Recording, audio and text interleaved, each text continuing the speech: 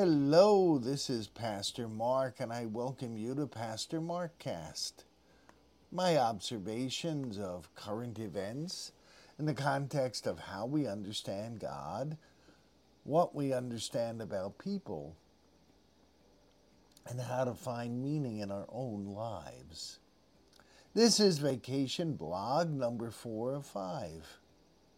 Sabbath is for refreshments.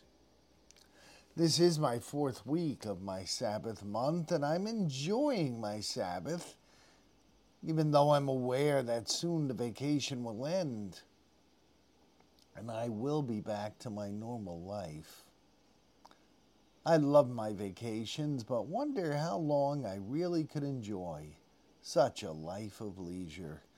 I think I would get bored if I had such a quiet life for more than a month. So what have I been doing during this Sabbath? I've done some cabin renovations. I've been working on this renovation project for 16 years. It was quite deplorable when I bought it. For the past few years, I haven't done massive projects, as the price of lumber has increased. When prices diminish, I'll begin larger projects once more.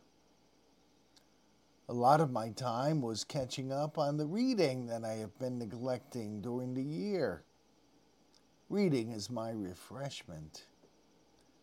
It helps me learn how and what others think, gives me good and valuable knowledge, and helps ground me.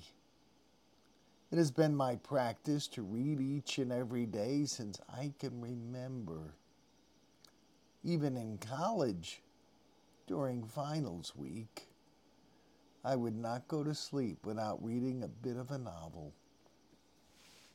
Maybe I would have done better at finals if I had given up such reading, but maybe I would have done worse, as my mind would have been less relaxed and ready to take exams.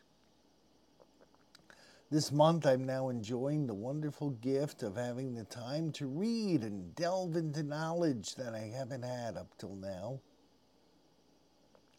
I must give a shout out to Elder Bill from my congregation, who gave me the latest addition to my book collection.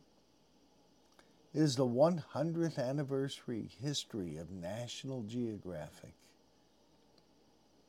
It is a wonderful read. I feel energized after reading each chapter. What is my favorite activity on vacation? It is sitting in my porch swing with a good read in my hand. I'm grateful for this opportunity. It is truly my Sabbath refreshment and rejuvenation.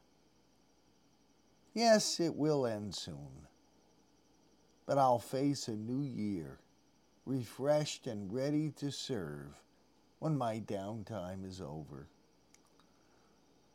Not everyone finds recharging from reading. What is your refreshment? I hope that you take time that you need for whatever works to refresh yourself. If we neglect our time of leisure, we will never have the energy we need to do our work and do it well. Well, this concludes this edition of Pastor Markcast. I know it is not easy to follow Jesus and obey him, but it is worth trying. When we do so, we benefit all those around us, and we fully know the peace that only God can give us. I ask you to make this attempt,